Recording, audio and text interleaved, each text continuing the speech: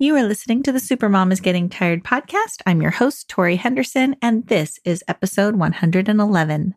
All links and show notes can be found by going to lifecoachingforparents.com/111. Welcome to the Supermom is Getting Tired podcast. This show is designed for moms who invest everything into parenting, but get overwhelmed, lost, and resentful.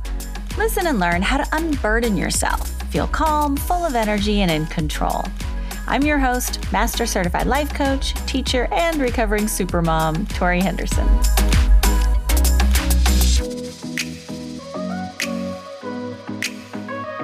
Hello, supermoms. How are you?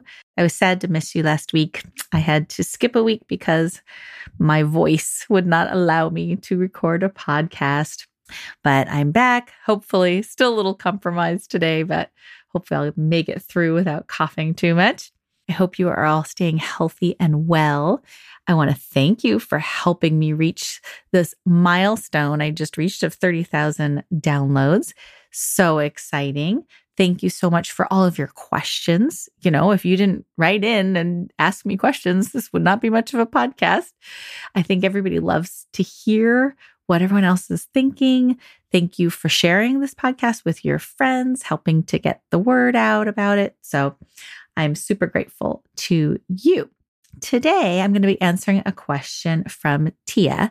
But before we get into today's topic, I wanted to let you know that I'm going to be reducing my number of one-on-one clients. So if you are thinking, I could really use some support during the holiday season, if I'm going to be seeing family or dealing with some family dynamics that are triggering for me, maybe you want to get in sooner rather than later, you can send me an email, tori@lifecoachingforparents.com, or you can go to lifecoachingforparents.com/workwithme with hyphens in between the words, work with me. And you can schedule a free discovery call, or you can say you're ready for some life coaching. My name is spelled TORIE at lifecoachingforparents.com. So if you are thinking that the holidays are a good time to have some support in your camp, get on it sooner rather than later because I'm going to be reducing the number of one-on-one clients, especially into 2022.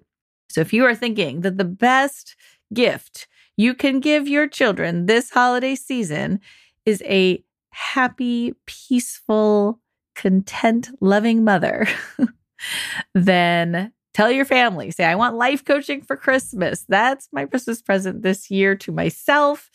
And let me know that you want to hold a spot for yourself starting in 2022. Maybe that's a New Year's resolution you want to work on, and you want to have a life coach in your corner to help you overcome obstacles and finally get unstuck and moving forward with your goals. Maybe send me an email and let me know that you are planning that so I can hold one of these one-on-one spots for you because I'm not going to have as many available. All right, so let's get to today's question. Tia writes, I think my teen has anxiety, but she doesn't know it. She's afraid to learn to drive. She gets herself all worked up about going out with friends to dances or parties. She thinks it's her intuition telling her that something bad is going to happen and that she needs to listen to it. I don't think it's intuition. I think it's anxiety. I remember you explaining how to tell the difference between instincts, intuition, and anxiety. Can you remind me so I can explain it to her? Also, how do you convince a resistant teenager to see a therapist or a life coach? Thanks, Tia. All right. Thank you, Tia, for the great question. So for our parent educator answer, let's answer this question. Is this my intuition? Is it my anxiety? Or is it just a bad burrito? As a kid growing up, I remember feeling very frustrated when people would say things like, follow your gut, listen to your intuition. I was such a literal kid that this made no sense to me. If I feel a sensation in my stomach, how am I supposed to know if this is my inner wisdom, my anxiety, or just a bad burrito? It was very confusing. And when I became a mom, this did not get any better because there was all this talk about mother's intuition. A mother just knows. I did not know. I thought it was absolute BS. My brain was in such a high state of anxiety, constantly on guard, waiting for something bad to happen to my little newborn baby. And I felt so much weight and responsibility on my shoulders that I had no access to intuition or instincts. I wanted rules, concrete steps I could take to ensure that nothing bad would happen to my baby. So all this anxiety got in my way of really even being able to understand what the heck intuition, instincts are talking about. Life coaching helped me calm down my anxiety and understand what instincts and intuition were all about. So now it's super important to me that people understand the difference so they don't use it as a weapon against themselves. When we believe our anxieties are inner guidance, it adds a layer of self-betrayal and robs us of our innate ability to trust ourselves. Let's start with the definition. The definition of instincts is a natural or intuitive way of acting or thinking, an innate, typically fixed pattern of behavior in animals in response to certain stimuli. So I didn't teach my dog how to bury a bone, but when she gets a bone, she takes it out in the backyard and she buries it. That's her instincts. It's just naturally from her. Kids who are scared of Halloween decorations in stores and kind of forget, like some kids just naturally, instinctually find that scary, and other kids do not. It's just their instincts are telling them something's, dangerous and that they should protect themselves. So it's an instinct. Intuition is the ability to understand something immediately without the need for conscious reasoning. Something one knows or considers likely from instinctive feeling rather than conscious reasoning. So this is why we want our kids to tour college campuses before choosing a college, right? We want them to feel it. We want them to be there on the campus because you can get so much more information that way than just reading about it, taking a virtual tour and seeing it, asking questions. Like you can do all that online, but we still want to go there and get a feel for it. And so that's because we have learned that tapping into that intuition, that instinctive feeling rather than conscious reasoning is actually a better way to make decisions because you're picking up on so many more bits of information than the conscious brain ever could. Even in this day and age of virtual house tours, where you can know everything about a house, a property, what it looks like on the inside, outside, the street view, satellite view, like you can learn a ton, but most people still want to see a house before purchasing it because there's so much more information you can pick up on. So we've got instincts, we've got intuition, and then we've got anxiety. Anxiety is a feeling of fear, dread, or uneasiness. Anxiety is very loud inside our heads, and it's very hard to ignore. When our imagination pictures bad things happening in the future, our bodies react as though there's a real and immediate threat. For example, if you think about going to a party and you imagine being stuck in a loud and crowded environment, wanting to leave but not being able to, your heart rate will increase, you'll start sweating, and you'll have a strong desire to stay home. If you imagine a very relaxing party environment with wonderful people who make you feel at ease, then your body might go into a relaxation response. Only in a relaxed state do people have access to their intuition. So this is what's really important for Tia's daughter to know, is that if she's feeling at all anxious or dreading a situation, that is automatically not her intuition, because from that anxious, heightened alert state, you don't have access to your intuition. Intuition is a calm knowing that can come in as a voice in the head, a dream, a symbolic image, or a feeling in the gut. Intuition has a detached quality to it. Anxiety does not have a detached quality to it. It doesn't come from the mind. In fact, there's no thought trail. So you can't like trace your thoughts back and like, why am I thinking about this now? Why am I all of a sudden thinking about being buried alive in a grave? Like, oh, well, I was watching TV and then that commercial popped in and made me think of Halloween and that scary movie I saw. And now I'm imagining being buried alive. Like you can trace it back when it's anxiety. When it's intuition, there's no thought trail. You cannot figure out how you arrived at that calm knowing. So here's an example. I remember a mom who was driving her 4-year-old son to a pool party. On the way there, the word drowning came into her awareness. She thought, that's weird. I wasn't even thinking about drowning. She immediately dismissed it without a second thought, until an hour later when she looked over at her 4-year-old struggling underwater in the pool. She pulled him up to safety and then became fascinated with understanding more about intuition and how it works. So it was very easy to ignore. It was a bit detached. There was no thought trail. She wasn't even thinking about drowning. It was just a word that suddenly popped in. So intuition feels very different than anxiety. Anxiety likes high drama. Human brains aren't likely to worry about minor fender benders. Our brains would rather imagine horribly catastrophic things like driving off a bridge or killing a child in a crosswalk. Anxiety is much more likely to latch on to horrific things that have a low chance of occurrence than everyday things that might be painful, annoying, but aren't horrific. So, for example, when my son went to sleepaway summer camp for the first time, I was convinced he was going to be attacked by a bear. Every part of my fight or flight response was in high gear. It took a lot of effort on my part to fight against this belief and let him go anyways. There was no room to worry about more realistic problems because my anxious brain had taken over with horrific images of bear attacks. Anxiety doesn't waste energy on minor problems like poison oak or homesickness when it can conjure up dramatic life or death scenarios. Anxiety is going to focus more on being attacked by a shark than the more common scenario of having a coconut fall on your head.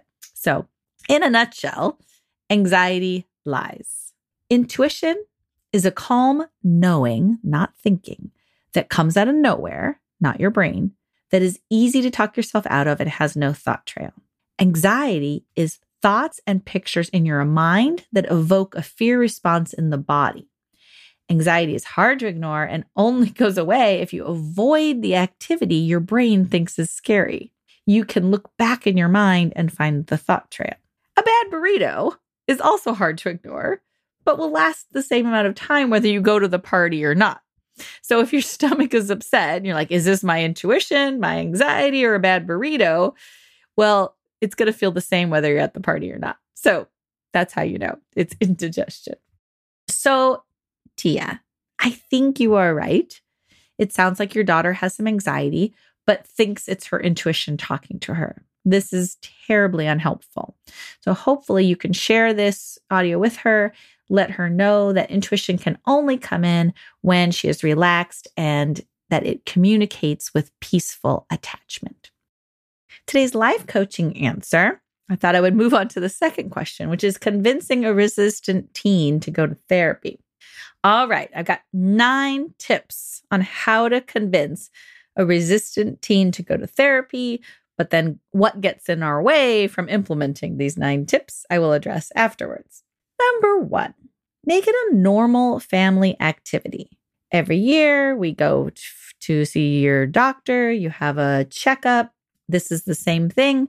We have a checkup for the body, a checkup for the brain. This is just something that we do. Every once in a while, our whole family goes. We have maybe a family therapist that helps us talk through things. Maybe mom and dad need to go individually once in a while. It's just something that we do. We take care of our brains and our bodies. Not a big deal. Number 2 is we live by example. So when they see us doing it, when they see us hiring a life coach to help with certain things, going to therapy when things get difficult and life has circumstances, or we just talk about it. Like, talk about the first time you went to therapy. If you've never gone to therapy, then it's going to be hard to convince your child to go, right? But if you got, like I went when I was in college, I went to the health center because my boyfriend and I broke up and I was a mess. And I thought, okay, this is a pretty normal life experience to go through. And I'm this big of a disaster. Like, I need some help. I need to figure this out. And so I have an experience I can draw from that I can tell my kids about, that this is when I went and then I went again. We got premarital counseling before we were married. When I became a mom, I got some therapy. And then I found life coaching, which was better suited to me because life coaching is much more kind of practical, action oriented. And I didn't have like major trauma. I just wanted to feel better and not be so anxious and enjoy my life more. So life coaching was a better fit for me. So I have lots of experiences that I can draw from that I can tell my kids about. In the Leading Your Teen class, always encouraging the moms to tell their teenagers that they're taking a class on how to be a better mom. I think it's excellent role modeling. It shows them that this is something that we do. This is no big deal. And whenever you want to learn something new, like how to parent a teenager, don't expect yourself to be an expert right away. And it's okay for us to always be learning and growing. So love by example is number 2. Number 3, how to convince a resistant teen to go to therapy is to watch reality television together. So you can see a lot of mental, emotional disharmony when you watch, The Bachelorette, The Bachelor, Big Brother, whatever, Survivor, all of these shows where they throw people together that are all strangers and then they have to work it out and learn how to live together. It brings up people's stuff. And so when you watch reality TV together, you can kind of point out like, oh, clearly that person's gone to therapy. That person has done her work, is what we call it. It's like, I've done my work to overcome this.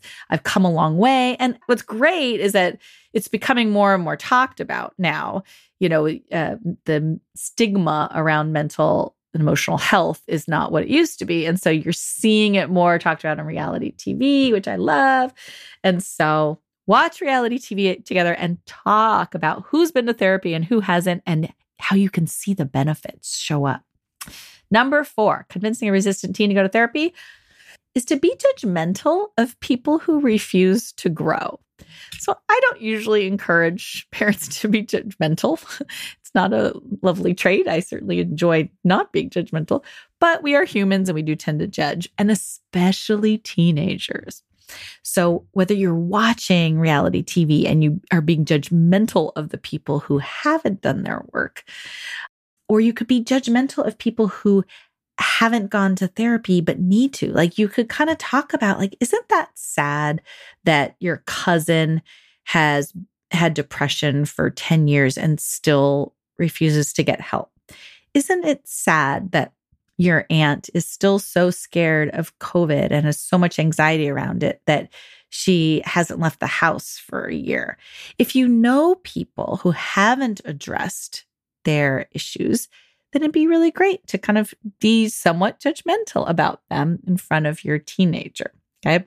You can also talk in the past. I remember dating guys in college who were like, well, this is how I am. Love me or leave me. I'm like, okay, I'll leave you, because I was so interested in people who were willing to grow and who weren't just kind of a fixed, done kind of project, I guess. I was more interested in human potential. So I can talk about those guys that I dated in a negative way and kind of be judgmental of them to my kids to try and encourage them and show them that growing and developing at your potential is a worthwhile endeavor. Number 5, make it an expected part of your teen's future. So you can talk about when you start going to therapy someday, or when you hire your first life coach, or, we've been saving money. We got your college money set aside and we got your therapy fund set aside. And you can just kind of let them know that it's expected. Well, when you get into a relationship someday, you're going to want to go to couples counseling, or you're going to want to take some class to help you. You're going to want to hire a coach to help you get your first job out of college. whatever it is, like any stage of life that you can say like, yeah, well, money's set aside for you. We're planning ahead. It's there when you need it. And it's just an assumed thing you're going to want to do. Number 6, use your calm leadership energy. If your child is really struggling, it's okay to say, this is going to happen. We're going to go to family counseling. I need help. I can't do this alone. I need some other supportive people on our team. We need a team of support to help you because life is too short for you to feel crappy and you deserve to really enjoy your life. And so we're going to make this happen.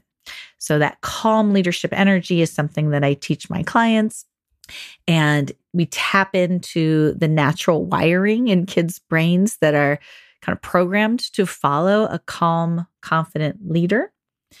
And you can give choices. You could say you can either see a therapist or a life coach, your choice, but we're going to start January 1. Or you could say, there's lots of choices out there. I have another podcast that talks about all the list of things that help with anxiety. There's so many things, and we don't want to overwhelm the kid, but you can say you need to choose somebody else to be on your team to help you learn how to manage your anxiety. You can choose A, B, or C. So using your calm leadership energy is number 6. Number 7 is to make it a reward, not a punishment. So a lot of times we're like, you need to go to therapy. If you don't go to school, then you're going to see a therapist, or you need to figure this out, or else I'm calling a therapist. Like we accidentally, inadvertently make it into a punishment. And so instead we want to make it a reward. So you can say like, oh my gosh, after the year you've had with COVID and missing out on so much of school and adolescence and development, like you deserve to go to therapy. Like you deserve to have a life coach. We're going to make this a priority for you. I'm going to gift it to you for Christmas. I'm going to make sure I set aside some money so that you can find somebody to help you enjoy your senior year, whatever it is. Okay. I can't wait for you to get some help so that you can go to parties and enjoy them and not let your anxiety take over. I can't wait for you to feel better. I'm so excited that you're going to get to release all this guilt and pressure you're putting on yourself. You're going to feel so much better when this guilt and pressure is gone. Like you carry a lot of weight around. I can't wait for you to enjoy the benefits of therapy. All right. Reward, not punishment. Number 8. Have them talk about their future goals. Like, well, what do you want for yourself and your future? And how can we support that? How can I help you make that happen? Do you want to go to college someday? Do you want to move out? Do you want to study abroad? Do you want to do a gap year? Do you want to get a job and you want to practice job interviewing skills? It can be a small little thing. Maybe you want to babysit the neighbor's kid, but you're too scared to go over there and introduce yourself and ask them for money. Oh, that's a great thing. Let's hire a life coach for that. And just one little session, get you some confidence that you are there to support their goals, not your goals. It's a very subtle trick because it seems like, well, my goals are to make my child happy, but energetically, the kids pick up on it when it's like, I need you to feel better so that I can feel like a good mom is an energy we don't want to put out there. But if you say, hey, I'm just here to support you. What do you want? I'm going to help you make it happen. That's the energy that kids are more likely to be receptive towards. All right. Last one. Number 9, ask your child if they know anybody who sees a therapist or a life coach. Do you have any friends these days? Do you have any YouTubers that you follow? Anybody on Instagram that talks about seeing therapists, life coach? What do they think about it? Why did they go? What was their experience like? And just normalize it by talking about things. Maybe your cousin went, maybe your aunt went, maybe, some famous person that you admire is open to talking about their experience about it. So just make it seem like it's a normal thing to do that people they admire go. All right. So those are 9 ways to convince a resistant teen to go to therapy. But the most important thing is what gets in our way from being able to communicate these things in a natural, open-minded way is our own supermom tendencies. So listen to this list and see if any of these things sound familiar, sound like it goes through your head. Well, if I was a good mom, my daughter wouldn't have anxiety. I should be able to help her with this. I should be able to I know about this. I could fix this. If she's depressed, it means I have failed. I've given her everything. So she shouldn't have these issues. What does she have to be depressed about? What does she have to be anxious about? All he does is lay around all day. Well, I figured it out. I sucked it up. Why can't she? It's my fault. I should have been a better mom. This is why she has anxiety, because I did something wrong. If you've got any of those beliefs or anything that sounds vaguely similar, that is going to get in your way from communicating and talking about therapy in a way that sounds wonderful and awesome. So these are just a few of the thoughts that can keep parents from being able to talk about therapy and coaching in a positive place. If any of these sound familiar or they sound like how it goes in your head, then you getting some life coaching first would be the most helpful thing. Cleaning up your energy so that you can communicate, be this in an energetic way that's helpful to teens, so that you can come from this place of like, hey, I'm just here to support you. What do you want? I can help. Calm leadership energy of like, this is just what we do in our family. Like, this no ifs, ands, or buts. It's going to happen, but you can choose. Like, finding the balance of energy that will make your child respond and make the most of their therapeutic or life coaching experience is what I suggest your step one would be, is to get into life coaching, clean up any resistance that you have so that you can be a resource to your kid. So the main thing, if you want to start with something today, the main thing is we need to show our teenagers that we are their friend, not their enemy. Her walls will go up if she doesn't think you are on her side. So convincing her that you are ally and friend is the most important thing. So if the second thing would be for you to find someone to help you explore your bias and uncover any subconscious resistance that you might have to your child going to therapy. And then the third thing would be start talking about it. Start normalizing it, making it cool, making it a reward, making it fun and wonderful. Because from my experience, it is. Today's Supermom Kryptonite is a narrow, objective focus. From the time we start school, we are taught to focus our attention on the teacher, the blackboard, the words in the book.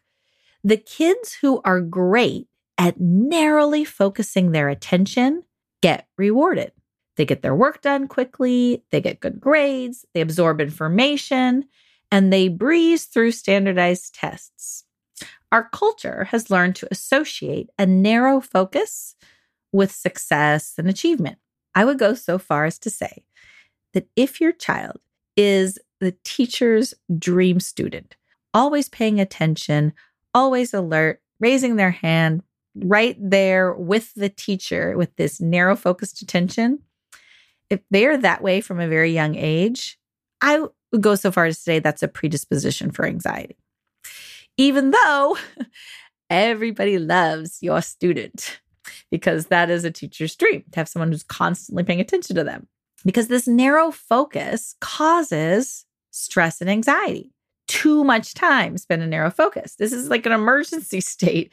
You know, if like an animal is stalking its prey in the wild, it's going to have that intense narrow focus. Everything else is blocked out. I am focused on my prey. But that's like, 20 minutes a day or something. The rest of the time, they're chilling, they're relaxed, they're in their open focus brain. So if you've ever caught yourself doom scrolling through social media, looking for something to stress about, going down a rabbit hole of stress and, oh my God, I can't believe they think this is scary, looking for bad things to happen, then you'll know what I mean. This narrow focus causes stress and anxiety. When you're staring at your phone, your eyes are narrowly focused. When a forest fire was threatening our home, I watched these social media reports 2 times a day, checking the latest updates, texting the neighbors, feeling the stress of a situation I had no power to control. My eyes were in narrow focus, and it was causing me to be stressed when there really wasn't anything for me to do.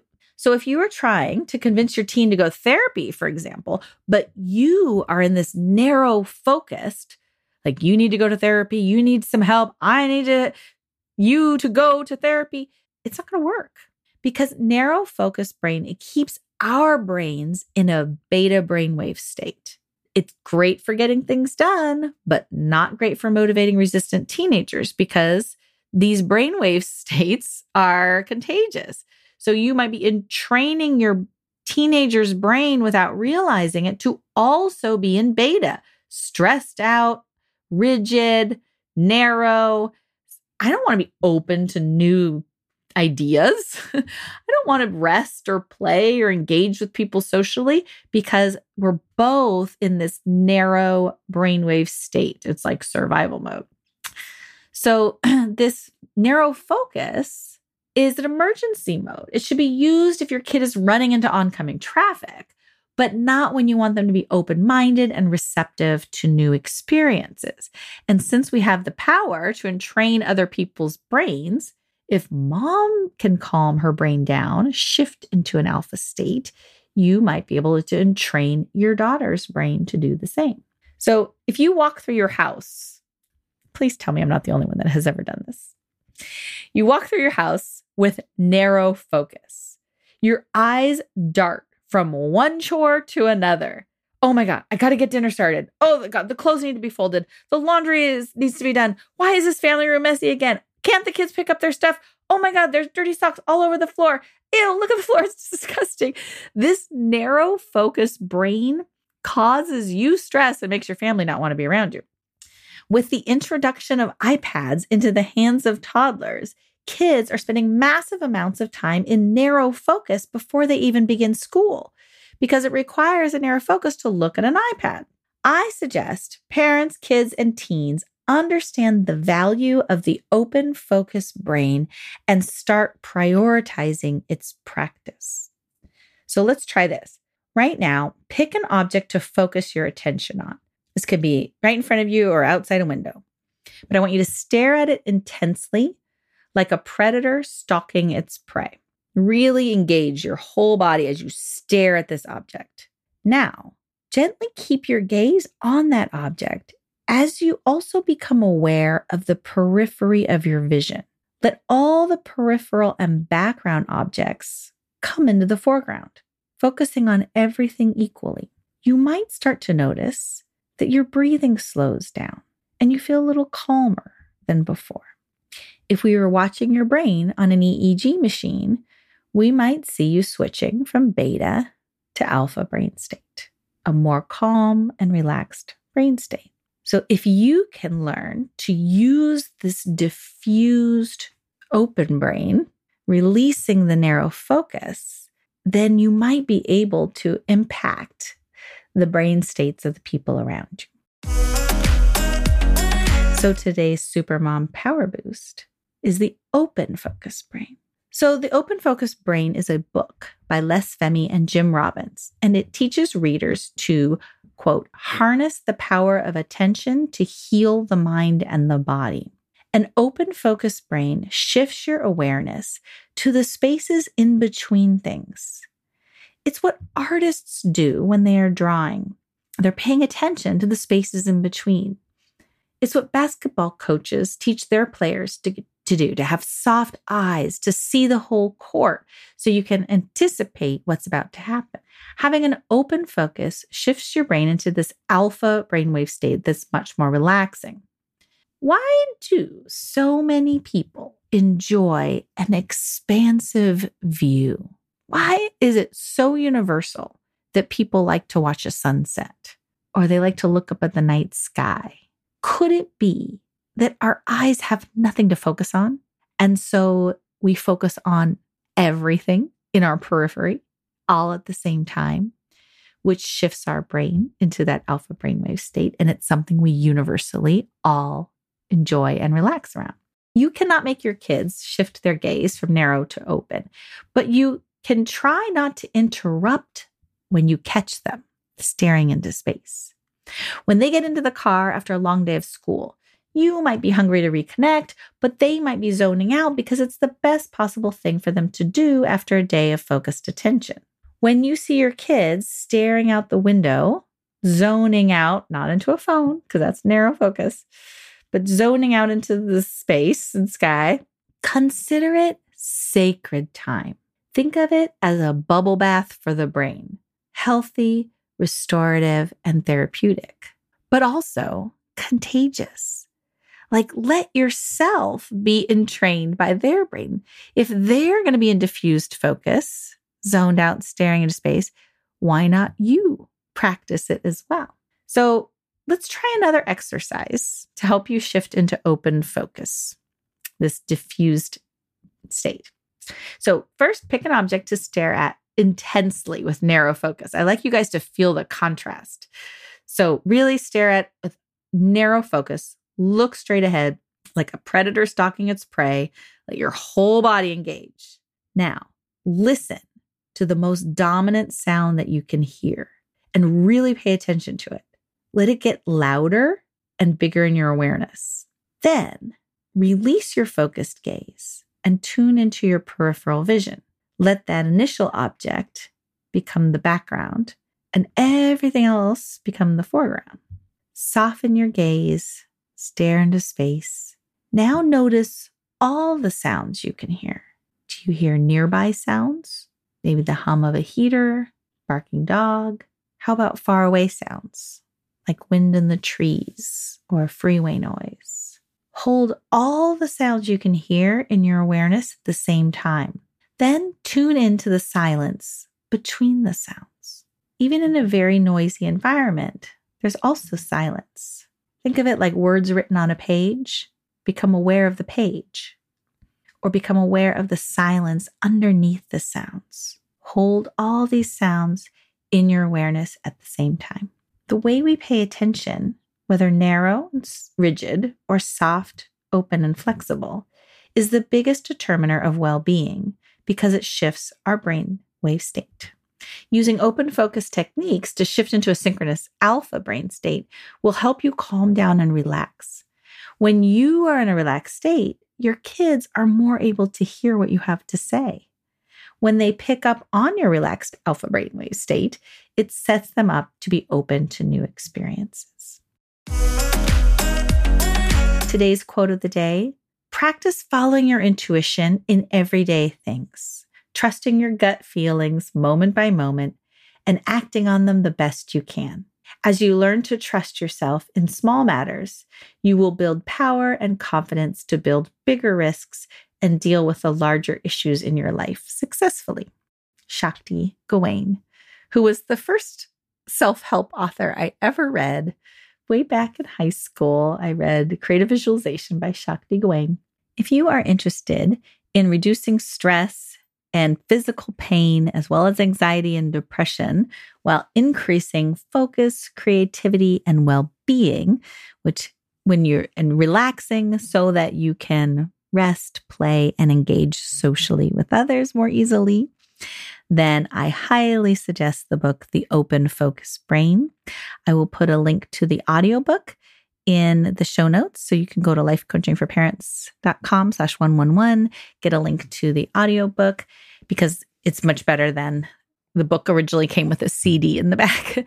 And so you want to be able to listen to these things, but especially if you have pain, like you would be amazed at how this diffused, focused attention when placed on the body can release physical pain. Like you would not believe it's as easy as it is. So highly suggest it. Thank you so much for listening today. I will love you and leave you. Take care. Want a free life coaching session? Go to lifecoachingforparents.com and schedule yours today. And thank you so much for listening. I would love it if you would subscribe and share these podcasts with your friends. If you have a question you'd like me to answer on the air, go to lifecoachingforparents.com/recordmyquestion, and you can send me a voicemail recording or write me an email, and I'll answer it on the air. Thanks again. Have a great day.